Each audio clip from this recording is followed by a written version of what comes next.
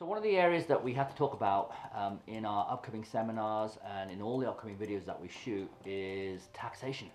And it's a word that I know is favorite. Actually, it's a word that's going to be very important to you on by April 15th, right? If you're doing your individual returns. So there's something called 280E. And 280E means that basically our federal and our state are two separate tax returns. And they have different deductions. This is huge if you're in the cannabis space. And I don't want to kind of go into it too much, but what I do want to say is that you have to understand there is a big difference between what the feds will allow you to write off versus what the state.